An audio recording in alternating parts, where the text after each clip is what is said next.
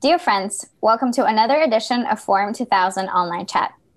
Today, our guest is Dr. Arunabha Ghosh, a public policy professional, advisor, author, columnist, and institution builder.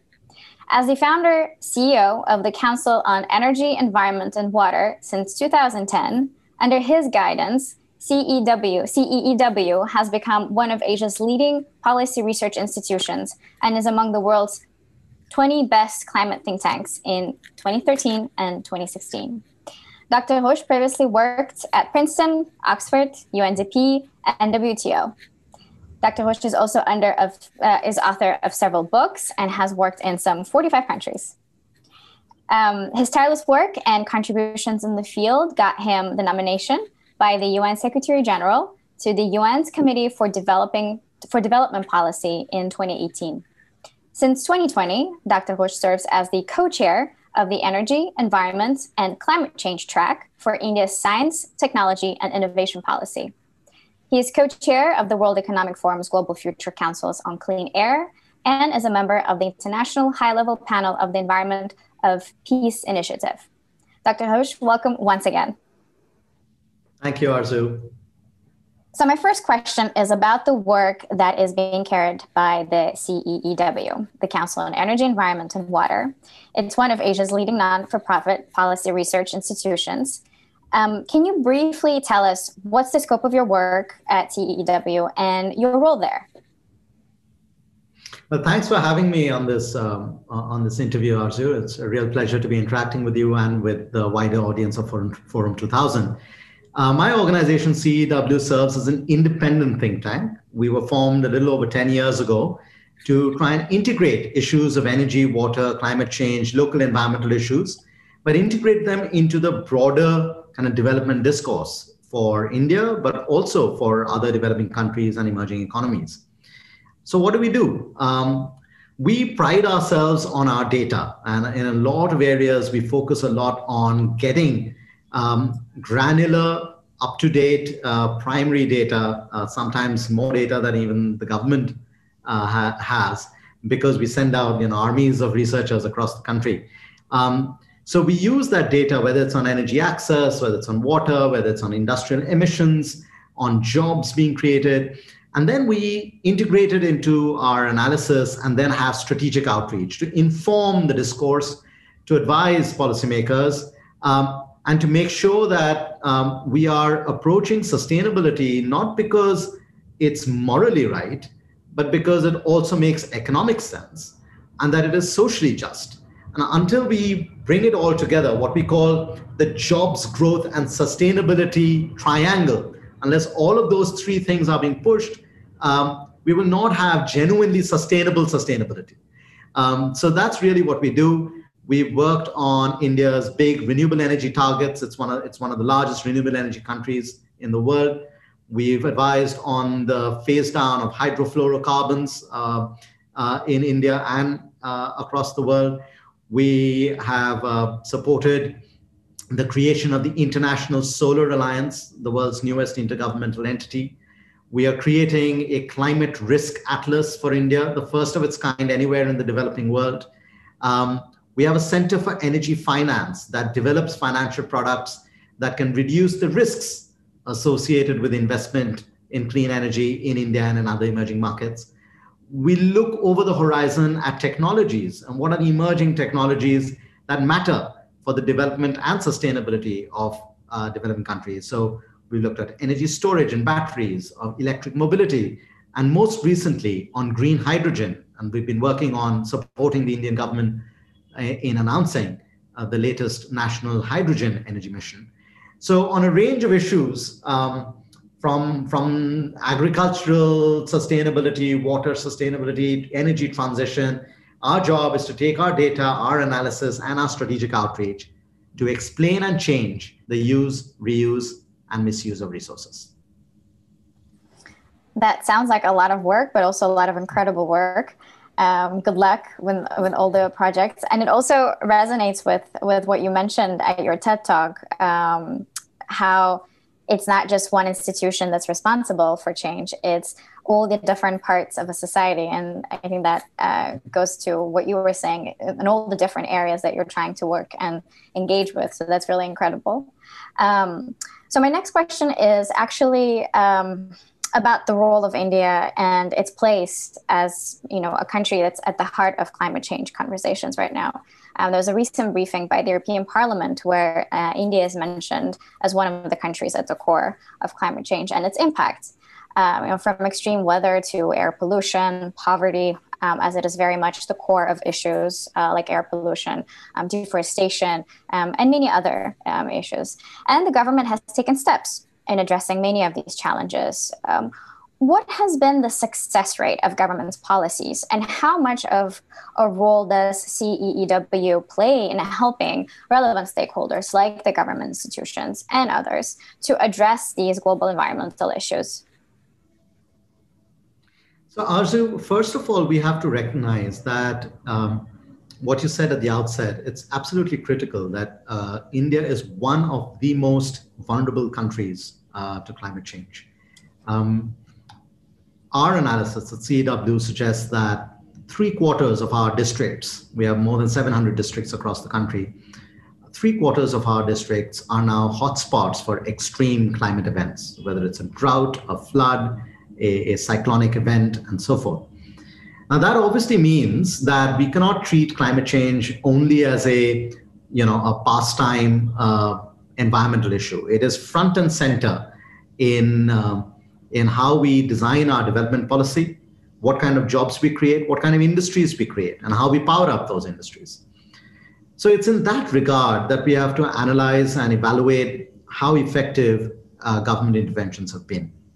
If I look at some of the big success stories, I would count the renewable energy story and the energy efficiency story very much at the front and center of that effort.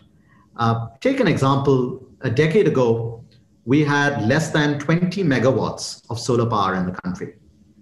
Today, we have more than 92,000 megawatts of solar and wind, with a target of 450,000 megawatts of renewable energy by 2030.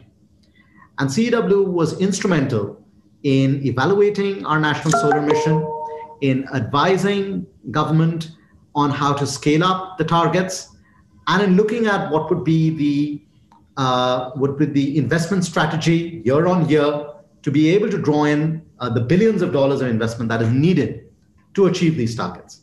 Similarly, if you take energy efficiency, India, about 9 years ago, kickstarted a program on a trading scheme on energy efficiency for the largest industries in the country, called the Perform, Achieve, and Trade scheme. Because of that and several other energy efficiency schemes, for instance, it deployed hundreds of millions of LED light bulbs across the country and brought down the prices of LED light bulbs from more than 300 rupees to less than 50 rupees, less than $1. So what that does is at a mass scale, it changes the way you're lighting up a room. So energy efficiency and renewables have had a big role, but what more needs to happen? As India looks out into the future, a few key areas will continue to require attention. Number one is the efficiency at the household level. India has done outstandingly well in connecting nearly every household in the country with electricity now. About 700 million people have got access to electricity in the last 2 decades.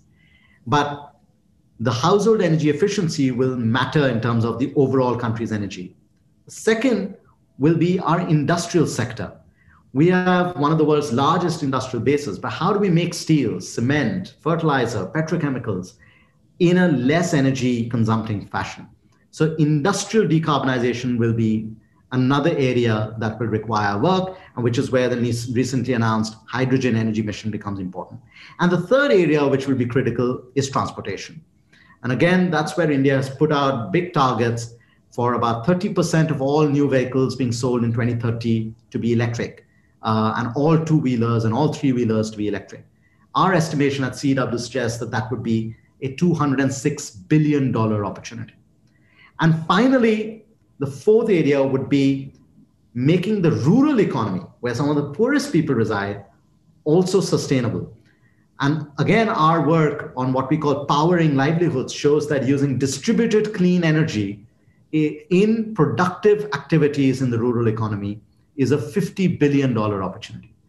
So we should celebrate the work that has happened in India in renewables. We should celebrate the work that has happened in energy efficiency. But as we look out into the future, we should continue with household energy efficiency, industrial energy and decarbonization, the transport decarbonization, and the sustainability of the rural economy. If we get these fundamental building blocks right, we're onto a very different pathway of development. That sounds like a very busy work plan. What is your estimate of what does the time frame looks like for all these different directions and projects that are currently being discussed? It would vary from one thing to another. So the household energy efficiency should be yesterday. So every time a new household gets connected to the grid, it should be using more and more efficient appliances. And India has again done, as I said, on LEDs, but there are now standards, so what are called star ratings for appliances like air conditioners and refrigerators. But we are now pushing very strongly for star-rated energy efficiency, star-rated fans, and other smaller electrical appliances that poorer houses also use. The industrial decarbonization story will maybe pan out over the next 2 or 2.5 decades, because that will require that kind of time. Transportation, as I said, there are already very big targets for 2030, and it can rapidly unfold the more we set up the manufacturing capacity at home for, say, batteries and the powertrains for electric vehicles. And again, finally, the rural economy. Again, this is, a decade and a half ago, a professor had talked about the fortune at the bottom of the pyramid. Now, this is the bottom of the pyramid that can also be resilient, climate friendly, and jobs and income generating. If we only knew how to use the cleaner sources of energy to drive up these productive enterprises. So once we identify and recognize that, you can get 500,000 jobs from renewable energy, you can get 200,000 jobs in servicing air conditioners, efficient air conditioners. You can get 1.9 million jobs in the hydrogen supply chain. Once you start recognizing that it's not just an environmental story, it's a job story, it's an investment story, the pace that you're referring to can simply be accelerated, because then it is no longer in the margins of the public consciousness, it's in the mainstream of government and industry action. Oh, this is really interesting, because now I'm thinking, all of what you're describing and all of the plans that are currently being discussed and planned for the future also requires interest and demand on behalf of the people, right? And so I guess my next question is, it's kind of twofold. First is, what kind of change have you observed in recent years, especially in particular with regard to this issue, from the people themselves? Is there interest to become more responsible? Is there interest to educate themselves? I mean, you, again, like going back to your TED Talk, you talk a lot about this, people perspective, how much work also falls on the shoulders of the individuals themselves. And my second question in that is, what kind of role you think the youth can play? I mean, judging from the population, and youth constitutes a majority of population in India, and what has been their interest? What kind of solutions they're coming up with? Are they? Do you have this kind of ongoing partnership with, eco clubs and these kind of initiatives? What can you tell us about that? So let me answer both those questions in the order you've posed them, Arzu. The role of people is absolutely critical. At CW, we call it the 4 legs of the stool. There's technology, there is finance, there is government policy, but the 4th leg is behavioral change, right? Mm-hmm. And you will not get the effectiveness of the other 3 efforts without behavioral change happening at the people end. Now, what will drive that change? And what we observe is that the best changes, or the most revolutionary changes, happen when there is a convergence of the interests of the elite and the interests of the climate vulnerable. If you take renewables, it's big money, big investment. And therefore you can't do it, if you were just a small scale entrepreneur. But at the same time, if it services the needs of the poorest, not just the needs of the richest, then you begin to create that bottom-up demand for clean energy. Now, how does that happen? Before before electricity or clean electricity, many rural households in India or elsewhere in the developing world would use very polluting kerosene to light up their lamps in their villages. And that's polluting, it's bad for your health. And then I have gone across villages in India where very poor farmers have deployed solar panels on their roofs because they say, I don't want this kerosene fume in my room, in my house, right? Just 3 months ago, we kicked off another campaign with neighborhoods in Delhi, where our office is, in both affluent neighborhoods and in poorer neighborhoods, to create a bottom-up demand. We call the campaign Solarize, the demand for putting up rooftop solar, by demonstrating to them that if they did that, their electricity bills would come down, more local jobs would get created, and so forth. Similarly, you mentioned my TED Talk.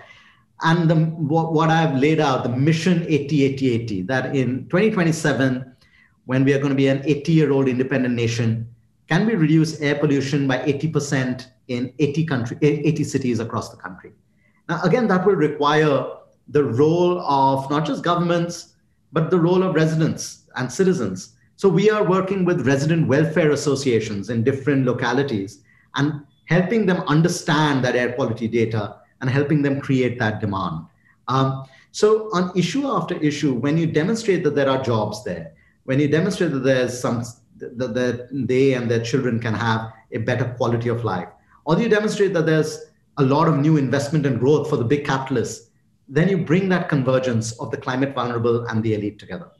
But then if you take the question of the youth, that's absolutely critical, not just because it sounds nice to say that. India is a young country. It's an ancient civilization, but a young country. More than 60% of our population is under the age of 25. And that's why we are a 10-year-old organization. I am 10 years older than since I first founded it, but our median age continues to remain under 30 at CW. And we are a team of more than 100 people. And why? Because you can't solve for the problems of the future by having the people of the past working on it. You have to solve it with the people who have the energy, the brains, the technology, and the willingness to bet their lives and their careers on making their own quality of life, their own country, and their own planet more sustainable. So it's not just a question of youth activism or youth kind of enthusiasm to clean up the planet by walking out on the streets. Yes, youth across the world have that energy. But what we want to do is channel that energy into development of new business models, development of new financial models, development of new technologies, deploying the youth within the communities where they can work with the communities to test out these solutions. Only then will the youth feel that they are not just demanding change, but they are actually actioning the change they are demanding. Gandhi, famously said, be the change you want to see. And leveraging the youth, the demographic dividend that India has and the demographic dividend that an organization like CW has is very much in pursuit of the same Gandhian principle. Well, I think this is a beautiful summary and a wonderful ending to this interview, which has been extremely informative. I'm grateful for your time and for all the knowledge and information that you shared with us, with Forum 2000 audience. It's been incredible to listen to, and I wish we could just go on and continue talking about the projects and the work that you do and the outreach, because there's so many things to discuss, right? The challenges also as an organization, but also all the other circumstances that lead us humans to do the work that we do. So, once again, thank you so much. It's been a real pleasure.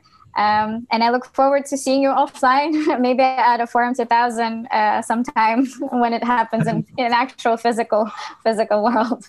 Definitely, Arzu. I hope that'll happen as well. But let me close by commenting on both our names. So yes. My name, Arunabha, in Sanskrit, means the first rays of the rising sun. So it's as if my parents willed for me to work on clean energy and solar.